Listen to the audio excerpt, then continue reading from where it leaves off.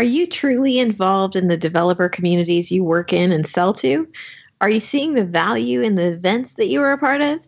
DevRelate.io can help. Developer and community relations is a service. We speak developer. Learn more at devrelate.io or email us at info@devrelate.io.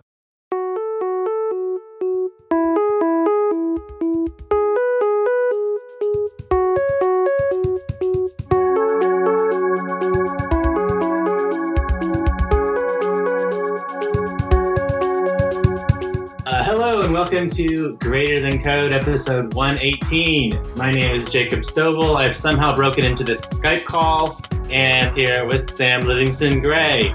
Hello, and I am super thrilled to be able to introduce the man, the legend, Jamison Hampton. Woo! Thank you, Sam. And I'm here with my great friend, Jessica Kerr, who's about to introduce a very, very special guest. Thank you, Jamie. Our guest today has been writing code professionally for 20 years. Before that, she went to college for physics, and before that, she was a child star. Okay, an extra in several musicals and skits because her grandmother was the director. These days, she raises 2 children, she speaks at conferences, which is like drama, except you get to write your own script, right? And she podcasts in a couple places, and she's very excited to tell you her superpower today. Because it's me! I'm the guest! Surprise! The Jessitron Show! Welcome to the show, Jess. Thanks, Jamie. It's so good to have you here on Greater Than Code for the first time. And the 100th time. So, Jess, why don't you tell us about your superpower? I was thinking about this. About what is my superpower. And I could say the usual things like making connections, but that's all of us. Sometimes I think it's forgetting stuff just so I can learn it again with a new perspective. Forgetting is hard. But then the thing about superpowers is they're not just properties of people, right? They're properties of situations. And that comes from Karl Popper. This is my show today, so we're going to talk about Karl Popper a fair amount. Karl Popper points out that a lot of things are not properties of objects. We like to assign properties to people or to jobs or to things, but they're properties of the situation. So I feel like I get to think about things a lot. And one, that requires, yes, having a brain that can think. That's a thing that most of us have, but it also requires kind of a mental space for that. So I would like to credit my superpowers with having a good enough income that I don't have to fight with my husband over money, and having kids that are super healthy and do their own thing, and having a job where I get to work from home so I get peace and quiet and I can do the laundry at my own pace. And yeah, I think that's a property of the situation. I'm part of that situation, but I'm not the whole thing. You know, this reminds me of a time when I was playing Cards Against Humanity with a bunch of friends, including Lauren Voswinkle. And the card that she was judging was What's My Superpower? And the card that she chose as the winner was White Privilege. So what you're saying is your superpower is privilege. Well, privilege is not a property of a person. You don't have privilege like you have the chicken pox. Oh, yeah. It's positional, right? Yeah, or relational. Property of situation. And your skin color happens to be part of that situation, but it's like the thing where you can't be racist against white people. You can say something racist about white people maybe, but the thing is that racism is a situation, and it's a situation of our whole culture. And in our culture, white people are privileged. But that's not like saying you have the chicken pox, or it's not like saying it's not saying you're an asshole. It's just a situation that you're in, and you can't change it. So you prefer to say that over saying, I'm a genius programmer. You know what I mean? Oh, yeah, totally. I think about this in terms of kind of when people talk about being lucky, too, because, I feel very lucky. I wonder sometimes, where is the line between, luck and between, work? Because people are oh, I worked hard for this, but also there was a lot of luck involved. But I also don't want to take away the fact that people do work hard also. So it's kind of a weird balance. I want to express that I feel really, grateful for the fact that I had these lucky things positioned in my life, but I also, want to feel proud of my accomplishments and be able to say, like, other people have lucky things happen to them, but they don't, follow through maybe in the way that I did. And like, I did feel like I accomplished something. So it's kind of like a weird line to walk sometimes, I feel. Yeah, but if you look at it as a situation, it makes sense, right? Mm-hmm. You were in a situation that we call lucky from your perspective, but you were part of that situation, and it took your work as well as the circumstances and the other people. But it makes it kind of hard to discuss sometimes, I think. When you say luck, one way you could think of it is like, I was lucky because somebody just handed me a college degree one day. I was just walking down the street and someone gave me a college degree, which obviously is absurd. Or you could interpret it as like, I was lucky to be born into the situation that I was born in a certain place with a certain identity, with certain color skin, et cetera, et cetera. And so I think like luck can be interpreted a certain different ways depending on like how far you zoom out.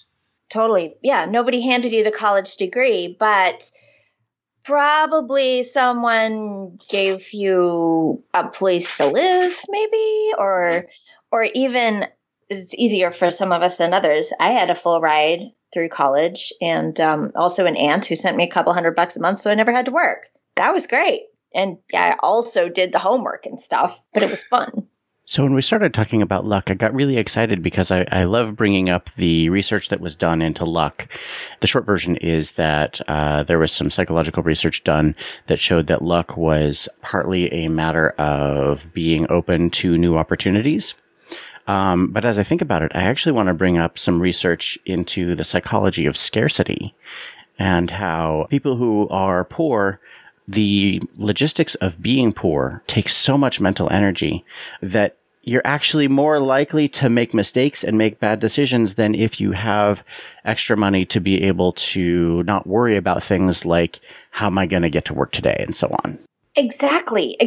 And if you want like citizens who care about the health of the republic and put thought into that, you got to let them be able to think. Have some sort of leisure time to sit on the grass where they're not worried about, is their kid going to get shot by the cops on their way home from school today? Maslow's hierarchy kind of situation, right? Like, yeah, totally. You can be open to opportunities of self-actualization when shelter and safety are taken care of. Yeah. And then you get into like the part where, yeah, you didn't hand me a college degree, but somebody suggested that I go to college. And set me up with the preparation I needed to be able to succeed when I got there, and made sure I could actually afford to do it, which in this country is hard. And the other people at college were friendly. I went to engineering school, so they were very friendly because it was about like 8-to-1 male to female by senior year. Yeah, so physics. Yeah, what made you decide to study physics? Jacob, the answer to that is, this makes such a great interview question, and it's technically true. It was the only thing that sounded hard. That perfectly ties into luck, doesn't it? Like what Sam was just saying. Yeah, and then the part about being open to opportunity, like going to engineering school worked out well for that too. Because of course, in high school, I was like geeky, and in high school in Hannibal, Missouri, being smart wasn't particularly cool. So I didn't have the same self-confidence that I do now. When I was then, I was relatively shy, which isn't saying much. But then, like going to engineering school in Rolla, like the gender ratio just made a huge difference because I was hugely popular just for being female. It was fine. And that just it really made life easier. And I thought when I got out of college that, that would change. But the confidence was there then. And people are drawn to that kind of confidence, that kind of self-assurance of, yeah, why wouldn't you like me? Why wouldn't you want to talk to me? This will be fun. That's one of those ways that luck snowballs, right? And happiness snowballs, because if you're happy, people like being around you, which can make you happy and so on. And if you think you're lucky, then you see an opportunity as, ooh, this could be interesting, instead of, oh, what disaster is waiting? Yeah, so physics was a great choice, it turned out. I highly recommend it as a field of study because it's sufficiently general. There's a lot of math, there's some electricity, but you get a general science education. And people who are hiring developers think it's totally legit. So that worked out really well. It's a very flexible degree for a bachelor's. So you actually graduated with a degree in physics? Yes. So what was the pivot from there to software? Oh, so here's a piece of luck and a situation.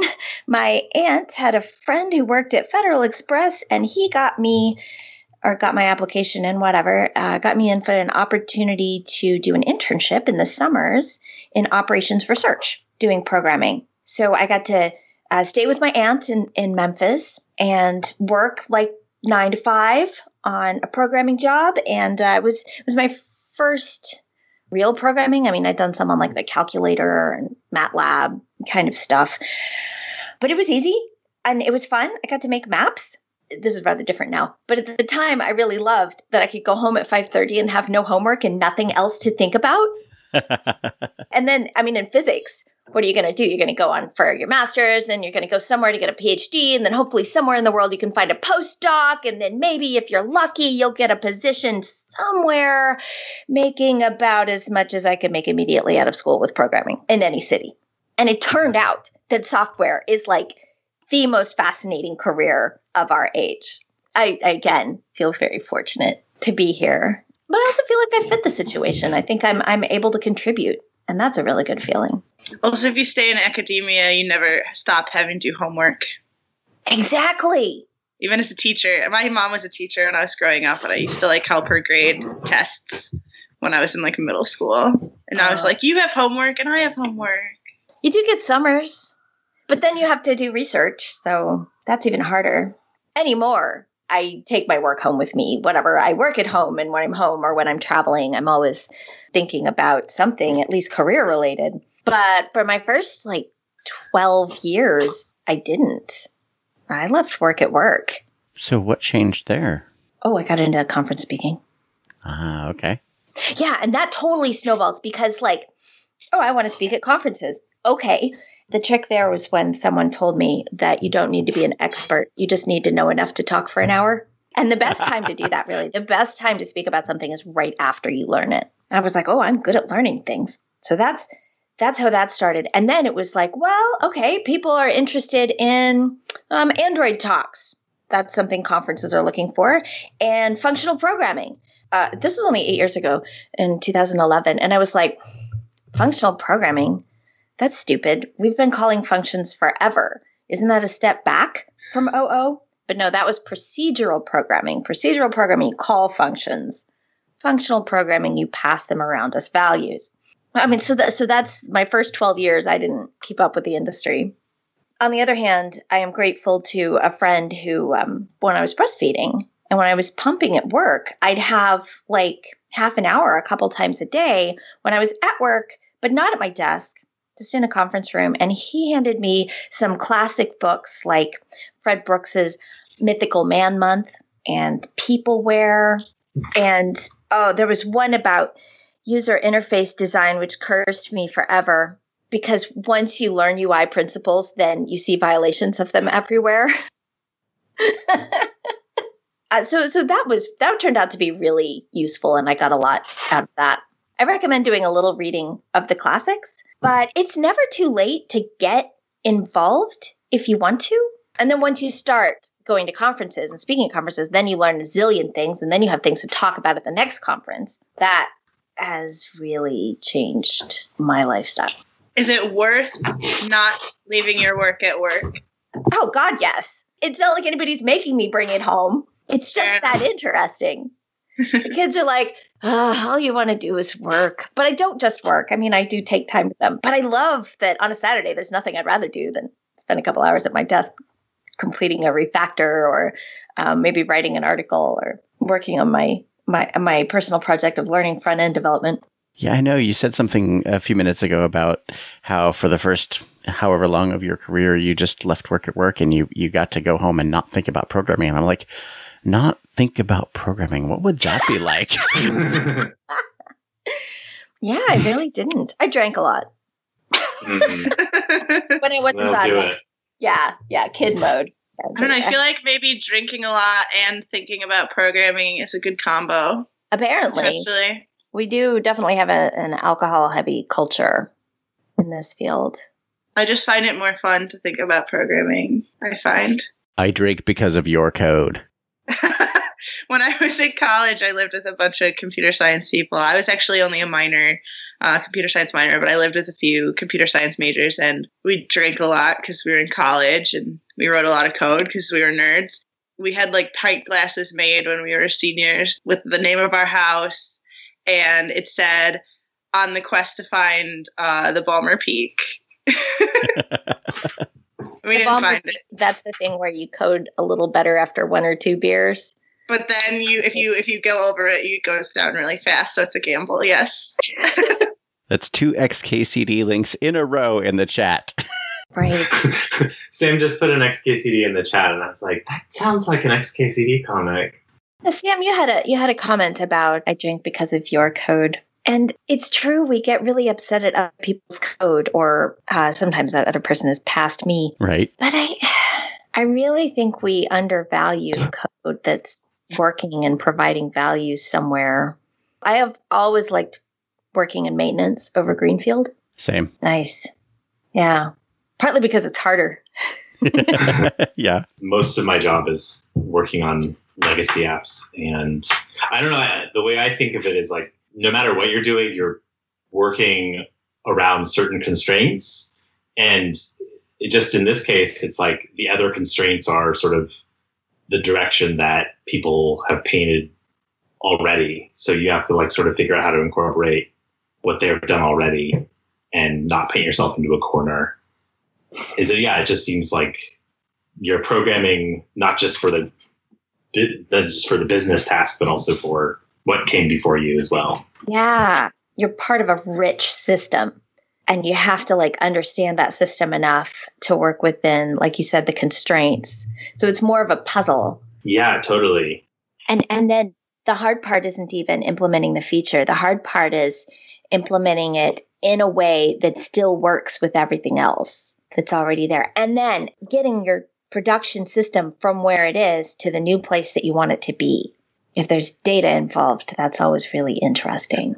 I like to use the word puzzle because software people love puzzles. We do. And once in a while, you get a coding task that is entirely self-contained, and you get to solve it like a puzzle. But the thing is, whenever I hit one of those, I'm like, okay, this is too much fun. There's got to be a library for this. And sure enough, there's 6 on NPM. Because if it's a puzzle, then it's fun, and therefore people have solved it already and proudly published their results. I feel like when it's self-contained, I'm like, this is too much fun. I should give this to someone else. Yeah. Right.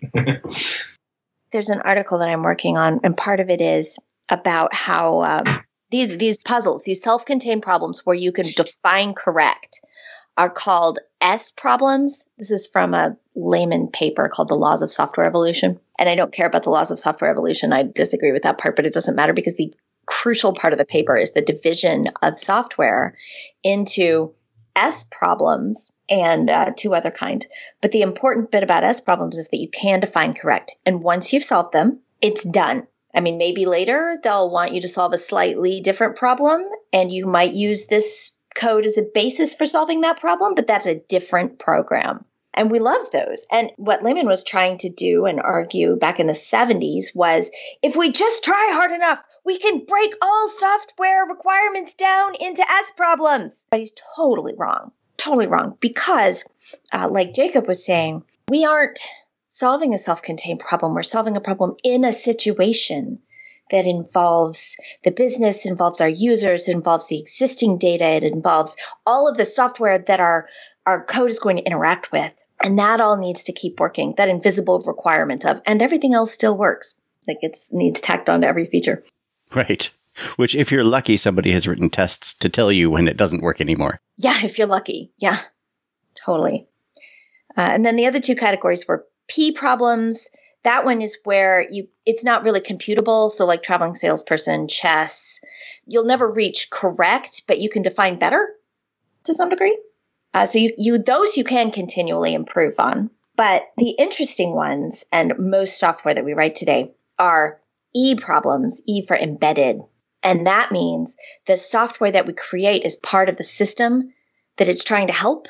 So every change we make in the software changes the rest of the system, which reflects back into what we need out of the software. You can't define correct there because it's continually shifting. And I mean, you can't even define better because better is continually shifting.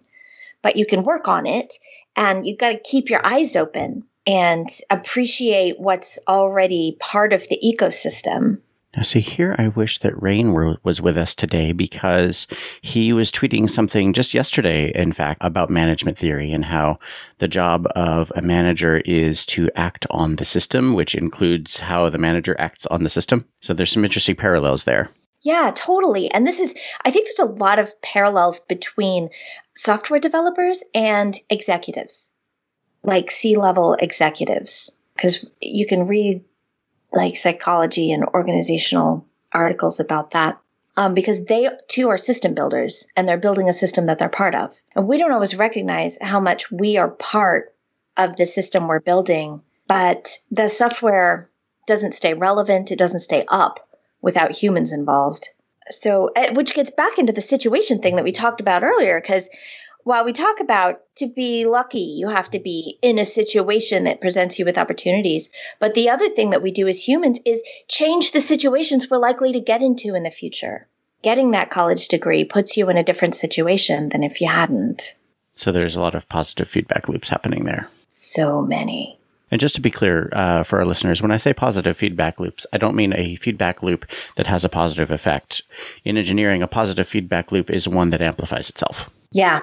Yeah, I really think those are like the strong forces in our world, and they're very situational.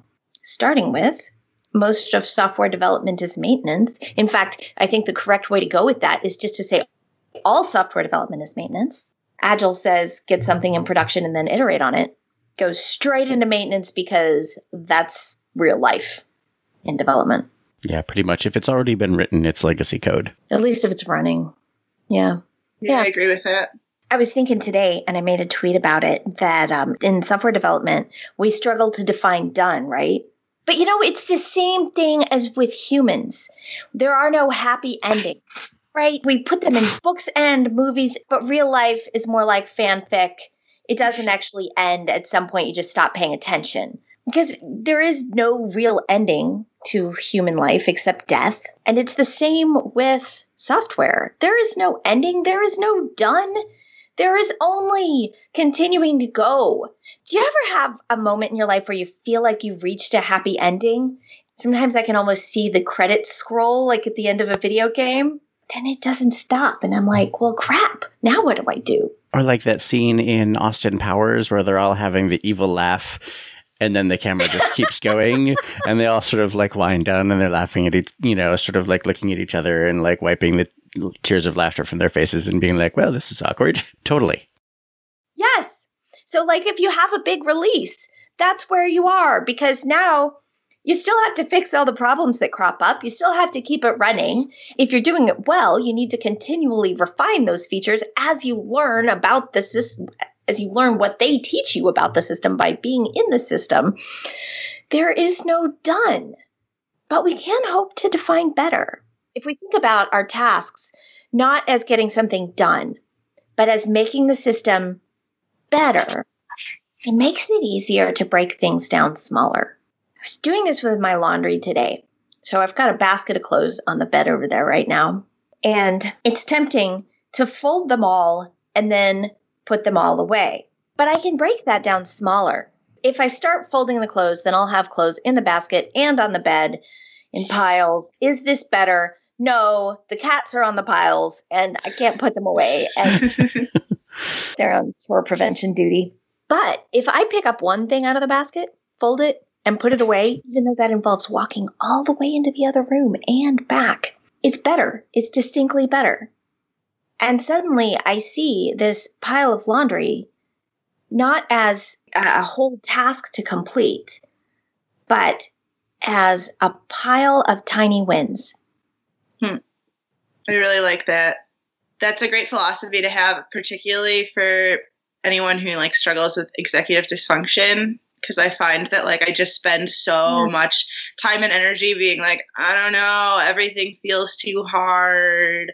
I can't do any of my chores because they're too hard. And like I do when I try to be like, okay, I'm just going to do this piece, this little piece. And then once I do it, I'm going to celebrate because I did it. And like I find that even if the reward is just like, I don't know, I sit down for a minute and I don't feel so crappy about not doing anything, like I find that it's like this reward system is helpful, and breaking it down into just like small tasks that you can actually do kind of like feeds that reward system. And I think bringing that into code totally makes sense too. And thinking, not just bringing that into like code in software, but like thinking about it in that way also. Yeah, like trunk-based development, where you're like, I can push this to master. It's not going to be any worse because it's behind a feature flag or something, but it gives me more opportunities to add things later, so it's better. Do you want to talk about TDD? I always want to talk about TDD. I was just waiting and being polite because I always want to talk about TDD. So yeah, about TDD. This was part of why TDD was so transformational when I first encountered it years ago, was that I realized you can do like one tiny thing and then have it work and get a little success and that little dopamine hit. And so it's rewarding in that way, but it also, like Jamie was saying, makes a big task more approachable because you don't have to solve the entire problem all at once. You can say, well, here's the like really simple happy path, right? I can just hard code a return value of 42, and that makes that test pass. And now I have to write another test that makes me maybe not hard code that value, and so on and so on. And when I'm able to successfully do this at the end of the day, I leave one failing test, then the next morning I have a much better time, right? Instead of spending an hour checking my email and browsing Amazon or whatever, and I hope my boss isn't listening to this. Instead, you know, I look and I come back and I see that there's like a little bit of red on the screen. It's not a whole screen full of red. It's just one thing. And I can be like, oh, that's right. That's what I was doing. And I sit down and I run it again. And it gives me a hook to get back in. Totally. And that's an example of you setting up the system for future you to be in a situation that leads you towards success. It probably doesn't lead you to writing code you didn't need, or that is clever, or is, you know, you're only solving their problem. You're not solving some other problem. Oh, yeah. Yeah. It defines the problem. And defining the problem is the hard part of what we do. Mm-hmm. When you get an S problem, or you think you have an S problem, it turns out writing the spec is the hard part. I mean, you can write program proofs in TLA Plus, or there's researchers that if you write the specification, that they can have software that will generate the code to implement the specification. And when there's a bug, it's in your specification. Defining the problem is the hard part. But that's okay, though, because the specification isn't code, right? It's not programming. Anybody can do it. Yeah, that's interesting. And we try to take that out of the code, right? We try to put it in graphics or something. But it turns out that the best way to specify things is also in code. And there's your TDD again. That anyone can do it joke is like exactly why I feel bad when I'm doing anything that's not code, even like I'm not working, even though I am working. Wait, you feel bad when you're doing anything other than code? Is that what you said? Yeah, like if I'm at work and I'm not writing code, I'm like, oh, I'm not working. Oh, yeah. Like writing code is the easy bit. I know. Figuring out what to write and coordinating with the humans. I totally know that, but I still feel like, oh, I'm not working. I totally internalized that too. And I did want to call out that when I said like, oh, that's the easy part, anyone can do that. I was totally tapping into this myth that programming is like the most important thing and the hardest thing, and not everybody can learn programming and blah, blah, I blah. laughed out loud, but I was on mute, so our listeners didn't hear it. On the other hand, Sam, like I find that when people say coding is really easy, that's sort of been a trendy thing to say the last few years, is like, oh, anyone can do it. You can get a job in a year, or it's, you know, sometimes you see like, oh, I got a job in 6 weeks or something like that. It took me a long time to learn to be a developer, and it took a long time for me to get a job for various life reasons, including having a baby. But when I read about how learning to code is easy, it kind of cuts me down a little bit. I kind of feel bad. I don't know. People trying to learn to code because it's not easy and it's so hard. And if you tell them it's easy, then when it's not easy, which it's not, they're going to feel stupid. Yeah, but it's hard because I think people are trying to be uplifting when they're like, it's easy, like don't, like you can do it, don't feel like you can't do it, which I get because like you can do it. That's the right thing. That's it's achievable. It's not the same as it's easy. Yeah, absolutely. Yeah. And also, like, I think a lot of the people who are in, you know, in my situations that are similar to me, we're saying, oh, learning to code is easy because we forgot how freaking hard it is. You know, just learning to code and be like halfway decent at that is going to take you, you know, I've seen some people get good at it in, you know, 6 to 9 months with lots and lots of help and support. It took me probably 3-4 years before I was, you know, able to like sit down and write code without like stopping and thinking about it too much. But, you know, that's going to dominate the early phase of your career. Later, communication skills will dominate. But, you know, at the beginning, learning to code is hard. I think also it depends on what you mean by easy. Because when I was learning to code, my dad was very supportive of me. He's also a developer.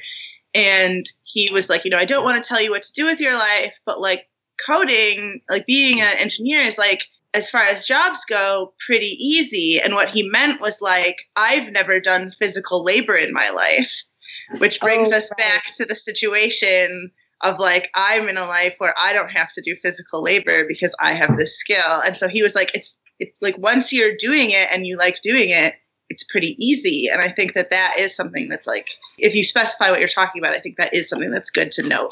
Yeah, that makes sense. After you know how to do it, it's super fun and various degrees of hard, but always mentally. Yeah, never physically. Jamie, you said, I think previously, like one of the big questions is like, if you want to do it. Because I think that's definitely true. Like, For there's sure. a lot about this that is not glamorous at all. Yeah, There's a lot of just cursing at the computer. Yeah. my dad was actually very good about like, he waited until I like took computer science classes on my own and then was like, how do you like them? And I was like, oh, I think I'm pretty good at it. I think I like it. And then like, as soon as I said that, like all bets were off. But like, he did wait. He didn't pressure me about it before that. I had a friend who dropped out of my computer science program because he, like, the first time he had to debug something, we were writing in Java, and he found, like, you know, the missing semicolon or whatever after 2 hours, and he was like, I hate this. I'm never doing this again. And he dropped out of the program right away. And at first I was like, at the time I felt kind of like, you know, you can't be patient like one time while you're first learning. But he was like, this isn't for me, you know. And actually, Well, I really respect that. Because if he can't handle that, Totally, exactly. that And then totally happens. and he dropped out, and then he went into the languages program, and now he's a translator, and he speaks like 9 languages. And he was like, oh, it's exactly the same as coding, except that I don't have to debug. And I was like, oh, that's so, I never thought about it like that. So that like scratches the itch that he wanted. I don't know. It's Yeah, really Sam, good point. Smart kid syndrome. Oh, my sister tweeted What's that? yesterday. Where if something doesn't come easy to you, if you're not immediately good at it, you're like, screw it. I'm bad at this, and go do something else that comes really naturally, because so many things do come quickly. I've heard of that as the millennial problem. Oh, I hate that. We're not calling it that. I am technically a millennial too, but yeah, like I'll say that because I don't consider myself especially smart, but I always had like a sensitivity to being wrong, and I think about the things that I wish I had done, choices I wish I had made in my life, particularly like what to study in college, for example. And I wish if I wasn't guided by, well, what if I don't get an A? There's so many other things I could have done in my life, at least up to now. Oh, yeah. Yeah. So there's like resilience to failure in that, right? If you fear the small failures, that closes so many options to you. It's true. Totally. Yeah, it's another balance, because I think I agree with that, but I also think that like not spending your limited time on this earth doing something that's just frustrating to you there's also value in. Yeah, which gets back to you want to do it. Right. Yeah. My sister is working on learning to code at the moment, and we've started a Pairing with Bunny channel on YouTube, because my nickname for her is Bunny. And she's on like very intro to JavaScript, and she's taking it very carefully, and we're discussing like the aspects of the different solutions. And I want to encourage her, and she's totally learning it, and she's getting it and she's working at it. But I don't want to tell her how far it is to go because it's so far. Because it's not just the programming language, right? We talk about coding is easy. But what is coding? I mean, you could be solving puzzles. And that part kind of does get easy, but there's always challenging ones, like with any puzzle. But then it's really fitting your code into the situation. And even if you're writing your own toy app, that situation includes the browsers. It includes the frameworks that you're going to use, because there's a lot out there, but you need to understand React. You need to understand CSS in its various versions and just kind of the whole evolution of the ecosystem. It's changing around you. And we prefer the stable dependencies principle where the things that we depend on change less often than our code. Yeah, when does that happen? It's not the world we live in anymore. And that's a positive in that when I write my code in Java, I benefit from JVM updates without having to change my code. But in JavaScript, you don't necessarily get that backwards compatibility. I mean, with the language itself, you're okay, but not with the different libraries that you're using. They're improving. And so everything is changing and growing, and you can't learn all of React. I mean, I'm sure a few people are there, but those people are specialized and they've been at it for years. Realistically, you don't want to learn all of anything. You want to learn enough. You want to learn a lot of JavaScript, for instance, as a basis, and a decent amount of CSS, and a good chunk of React or Angular or whatever it is. And then there's all these other things. And then there's Node and Express. And programming is not just code. It's a world. It's a world that's constantly shifting and evolving at a speed unlike we see unlike we can detect in biology. I'm sure really biological systems are growing and changing like that, but we don't see it the way we do in code. We have bacteria that are now resistant to antibiotics that, have evolved in the span of a single human lifetime. So the bacteria in our bodies changes from day to week, changes what we're hungry for. Anyway, coding is developing software, developing even a website is so much more than coding. And that's where I think, so like we may still be feeling residual effects of the scarcity of people who could program computers at all. Back in the day when S problems weren't all solved for you, before Maven Central and NPM, and back when we only had the standard library. And there really were S problems that they really needed people to solve. And the primary aspect of a programmer, as opposed to other people, were being able to think very structuredly, logically, to communicate with the computer. But I think nowadays, the easy problems are solved. It's much more about piecing together bits that other people have already published. So it's really about understanding the problem in an E-problem, in an embedded system sense. And while the being able to play compiler and reason out what the computer is going to do is an essential skill, I don't think it's the one we're limited by now. It is an essential skill to have on your team in at least one person. If your entire team is computer science grads, there's something wrong. Oh, I mean, you could be writing libraries. You could be one of those people who really is solving the really hard S problems or P problems or something, but that's not most of us. And for most of us, if we're writing, some kind of software that exists to help humans do their work more efficiently, even, I spend most of my time trying to figure out what people need from the system. And only very occasionally do I draw on that CS knowledge of like, this table is performing poorly and it needs an index on these 3 fields because this. And that's like maybe 5 to 10% of my job. And if everybody on the team were like me, that would be a complete waste of computer science education.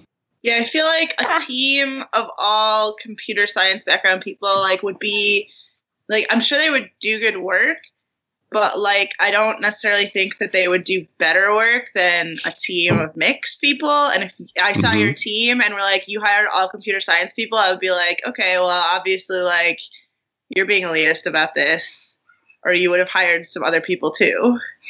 there are so many people in our industry that aren't computer science background that to get a team like that, you have to be actively screening for it. Oh, yeah.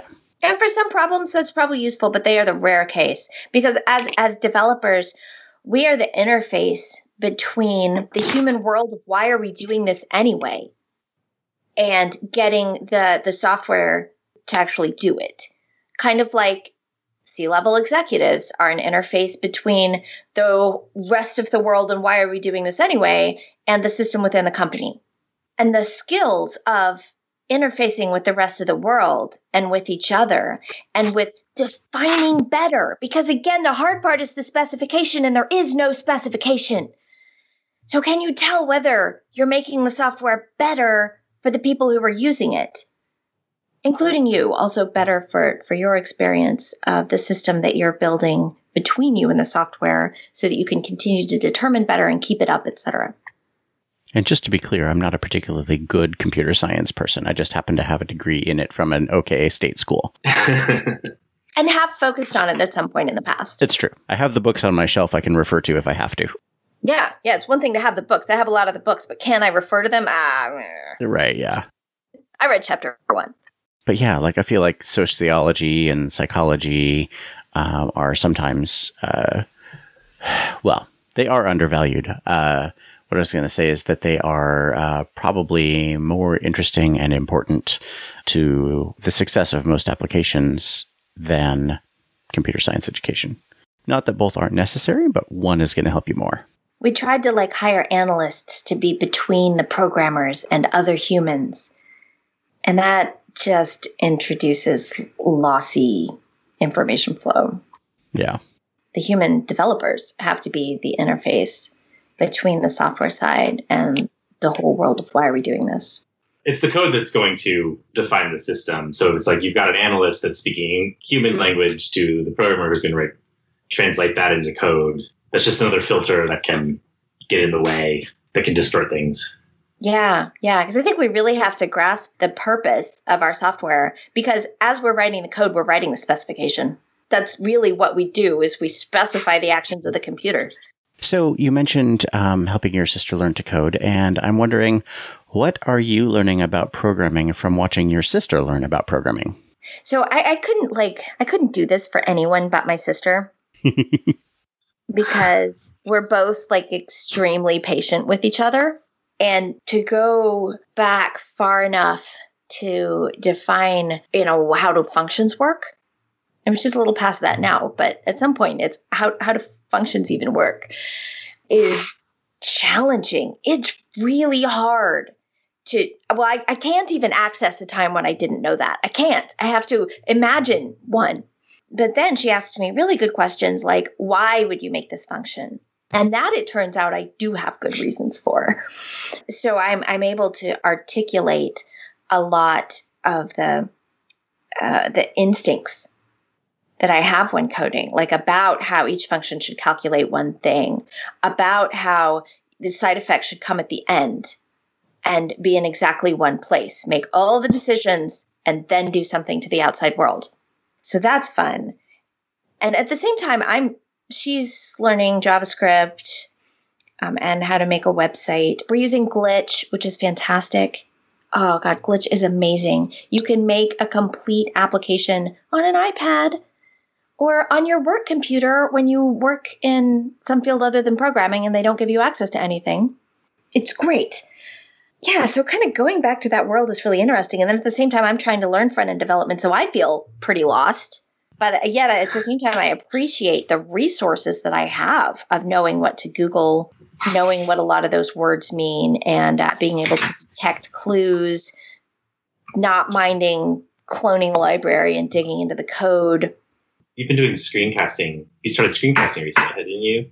Yeah. React. So I watched you learn React with Avdi Grimm, that was just such a amazing thing to watch, of these two people who I know have been working for a very long time, who just so happen to be new to React.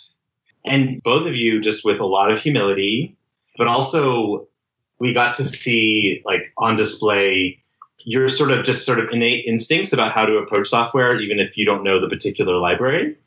And yeah, that was just like such a cool hour of watching people pair. Cool. Yeah, that was really fun. I love the way Avdi questions things. And he's like, okay, why did Webpack do that? Or whatever it was. And we have to stop and figure that out, or at least, give it 10 minutes. And not just be like, magic. So I did that with Avdi on YouTube, and Pairing with Bunny is also on YouTube. But lately I've started streaming on Twitch, just my regular work at Atomist, because then I don't check Twitter or my email. And I actually focus on the work. And it turns out that I can't think with my mouth closed. So, so it's perfect for streaming. So if anyone wants to watch me work, I'm Jessatronica on Twitch. Jessatron was taken. But it's just this is what I'm doing today. And at the beginning, I lay out, okay, I'm trying to accomplish this. And I write it down in my notebook, which is on the screen. And then I go about my work, but explaining what I'm doing. And it also forces me to, every time I run a test or I try running the program, I have to state the hypothesis of what I expect to see and what I expect to learn from this experiment.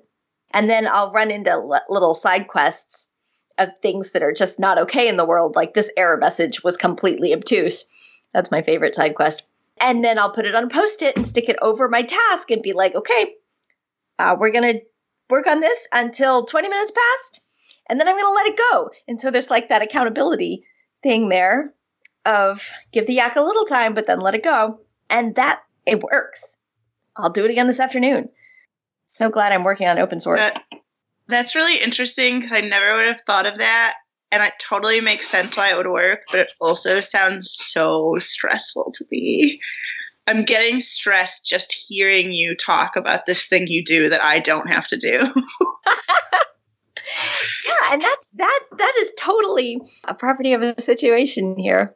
And part of that is definitely me. I have this theory that I've been a developer for 20 years. People listen to me and seem to care what I have to say and learn stuff from me. And if what they learn is, oh God, I'm not the only one who screws that up totally and curses at their computer incessantly, that is also a win. Sam, I hear you started Aikido. I did not start Aikido. But from a couple of weeks ago when we had Jean-Francois on the show and he was talking about his study of Aikido, it sort of piqued my interest, and I opened a browser tab with the website of a local dojo. And I did finally visit them this Sunday, and I found it really interesting the way they structured things. They have a 4-week beginner class, which is it's up to 12 sessions. You register for this beginner class, and the idea is to sort of teach you the etiquette and safety practices that you need to be safe out on the mat with everybody else. And then after that, you just show up, and everybody's in all the same classes. And I think they let black belt students wear hakama. I may be pronouncing that incorrectly. And so you can tell who the black belt students are, but everybody else is just a student. And even the black belt students are still students. And I was really struck watching this. There were some people on the mat as I was watching that were really good, and their movements flowed smoothly, and I could tell that they were playing with each other when they got to work with another advanced student, and they were having fun. And then when they got to work with the beginner instead, they slowed down and they took their time, and they showed a lot of care for the beginner and helping them learn. I was really struck by how interesting that was and how unusual it seemed to me as somebody who works on a team of software people where, for the most part, the people that I work with, have at least a couple of years of training, if not more.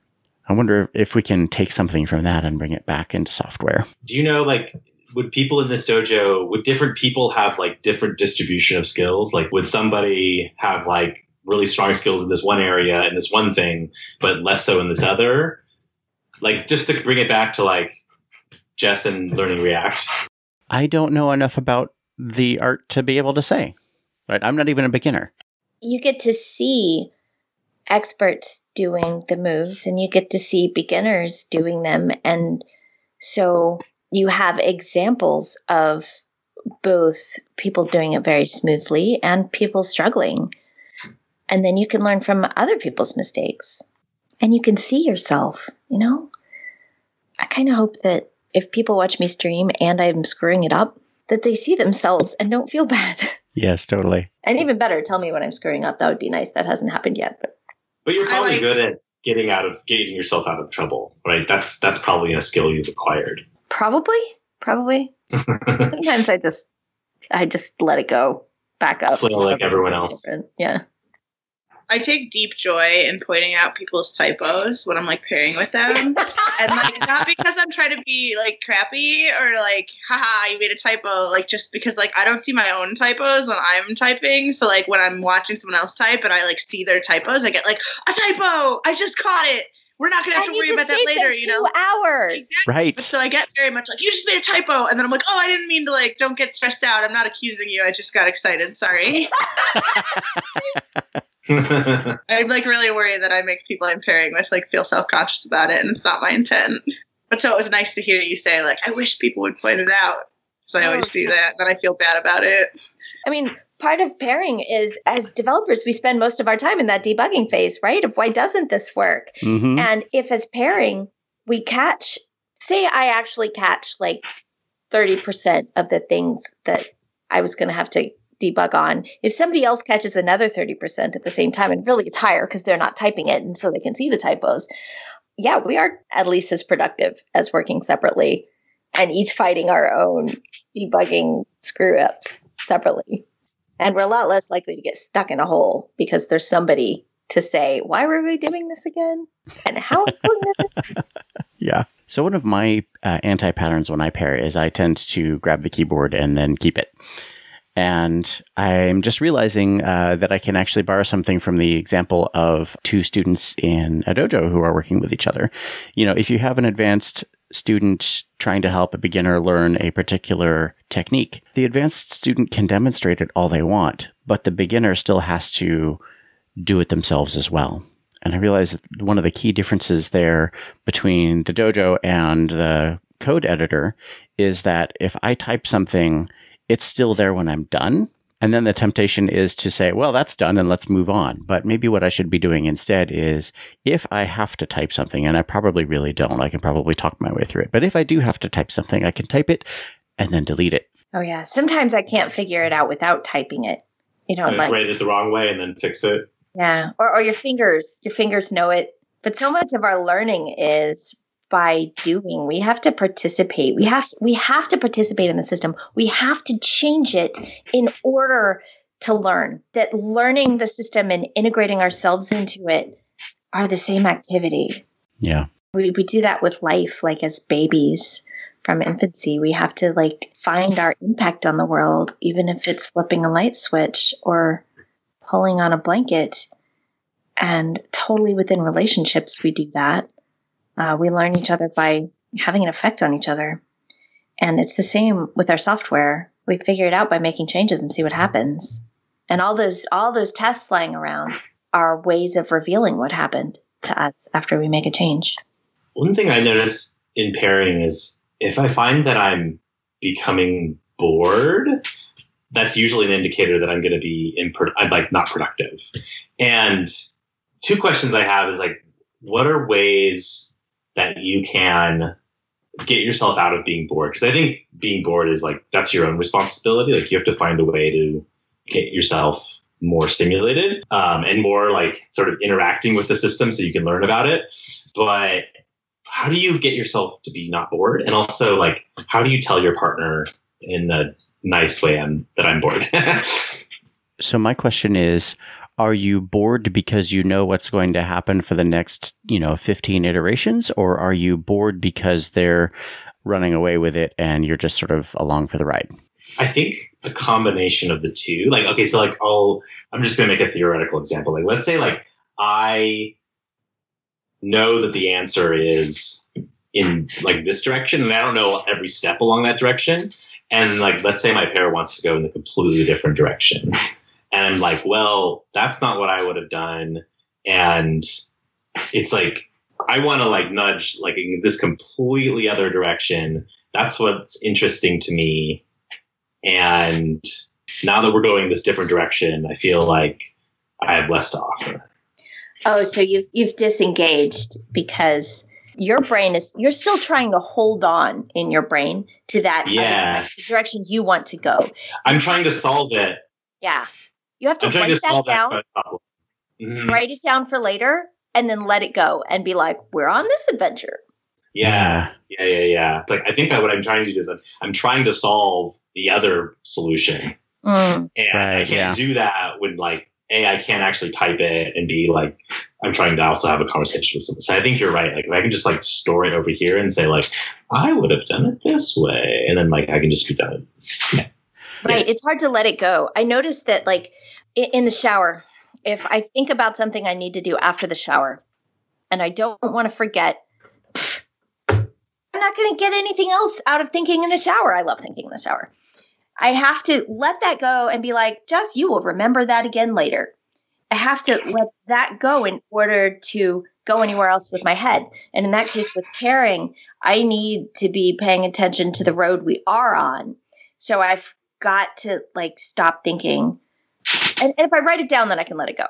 So I've been in that exact situation a couple of times. And the thing that I try to do when I'm able to recognize that that's what's happening is, so I have this idea of where I would go if I was writing this thing by myself, right? And then my pair partner is going some completely different direction.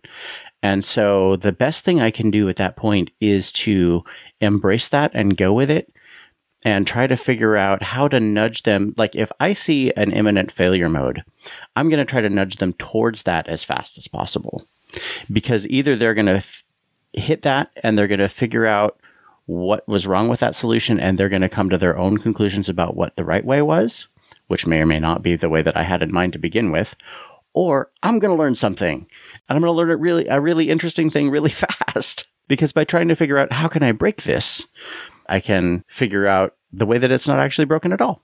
You're providing the criticisms to their theory to see if they can strengthen it. Yeah. Nice. Jamie, do you want to reflect? I can reflect. I want to tell a joke first, actually. Even better. When Jess was talking about thinking in the shower, which is also extremely a thing that I do, like I literally, when I feel stuck, I take a shower that I don't need. Nice. I'm not dirty because I like, as soon as I step in, I'm like, oh, got it. It's like magic. But there's a Mitch Hedberg joke that it made me think of, which is he's talking about like when I wake up in the middle of the night and I like think of a funny joke, but like there's not like a notepad near me, then I have to convince myself that it wasn't funny. Or else I can't sleep. That's funny. So I do actually want to reflect for real. And what I'm thinking about is what Jess said about things never being the end, which is something I kind of think about a lot, actually, in a way, because I play a lot of Dungeons and Dragons. And I think a lot about like the stories of my characters and the way that they have arcs that can like so beautifully like get closed at the end. And then like we stop playing them. So it's like it's over, but like they go on and probably continue to have a life and like just like me in real life. So that's what I was thinking about when we were talking about that. But I guess there's almost like two ways to think about it not having an end, because I think it can be frustrating at times that like real life doesn't have these neat endings the way that like tabletop games do, as someone who spends a lot of time inside of the world of tabletop games. And it makes me feel like, you know, well, real life isn't as like doesn't have the same kind of poetic justice as games, which is probably true. But then like on the other hand, it's kind of comforting to think about there not being like an end, because like it also doesn't have that feeling of like, well, it's final, like everything I've accomplished is already done. And, you know, there's always like in a game, you run out of time to like turn things around. But in real life, you don't really like run out of time in the same way, I guess, until you die. But, you know, I'm not planning on dying. So like I still have time. And I saw a piece of graffiti. This is silly, but I saw a piece of graffiti one time when I was traveling that like I think about a lot, and it said, everything will be okay in the end. If it isn't okay yet, then it isn't the end. Nice. And I find that very comforting. And so like I try to think about that as like the comforting side of this kind of frustration in life. So I wanted to share. Yeah, there are no endings, but there is better. There are many, many, many tiny little betters, and we can get those. There's a beautiful book called Finite and Infinite Games by James Carse that you can download the PDF online that's really good about this, because we do have finite games that we make for ourselves. But in the end, life is an infinite game. There are no endings. There may be an ending for you specifically, but it's not really an ending for everybody else. They go on, even after you've died, your contribution can live on. Your words, your ideas, some of your actions, they continue to have repercussions even after you've gone. Totally. So I've just been thinking about, you said that you do a lot of like working out your problems just by vocalizing them, even if you're not necessarily like incrementally stepping towards the solution, and you're just sort of vocalizing, this is what I'm confused about. I think that really jives a lot with me, because I think I'll find that I'll get like stuck with this like idea or faulty idea inside my head, and I don't know how to get around it because the computer doesn't understand it. So I think I need to find a way to do two things. One is I think I need to find a way to understand when I am either bored or sort of just like not engaged with the system. And that probably would involve more meditation, because that's sort of having the presence of mind, since we can't like tell our Fitbit to like tell us when we're bored. And then the other is I think I want to find a sort of a way to sort of just start typing just my random thoughts about what I'm stuck about, because that does sound like a really cool idea. Yeah, sometimes it helps to write by hand. Some people typing works better. I have to open my mouth. So Jessica, as our special guest, you get to go last with reflections. Well, the show has kind of been like all my reflections. Go meta! But I didn't talk about Karl Popper enough. Too meta. A lot of my current thinking about how life is has been informed by like recent works of Karl Popper, recent like 70s through 1990. He died like 20-something years ago. 94, I think I saw. Yeah, and most people who know Popper know him for work he did in the 30s about scientific hypotheses and how scientific knowledge advances through forming hypotheses and criticizing them. And that's important, but that's like really early. His more recent stuff, he talks a lot about all theories are in response to problems and then introduce new problems. And if you look at TDD as a theory, TDD is a solution. What is it a solution for? You could argue a couple things, but one of the things it was a solution for was the process of writing too much code and then not having tests for it. Agile is an answer to waterfall and those gates that were interrupting the flow of work. And when some of those ideas that were really important at the time, object-oriented programming, now don't seem like the best idea. You know why? Because we're in a different problem space. They're not solving what we are now. So every time you hear an idea, JavaScript. Okay, JavaScript was not originally written to solve the problem we have now. It was an answer to the problem of the times. And as that problem has changed, the language has evolved. And modern JavaScript is an answer to how do we write larger pieces of software, more integrated with lots of libraries and modularity and stuff, and have everything else still work. And that having everything else still work means that we're constantly participating in the past of the system, or it's participating with us. Anyway, that's another thing. I've got many more from Karl Popper. I'm going to do a Papers We Love meetup in St. Louis this month about Popper's 3-world hypothesis and what it means for software, what it says about software. Our solutions eventually become the next problem, but that's progress. Thank you for letting me do an episode.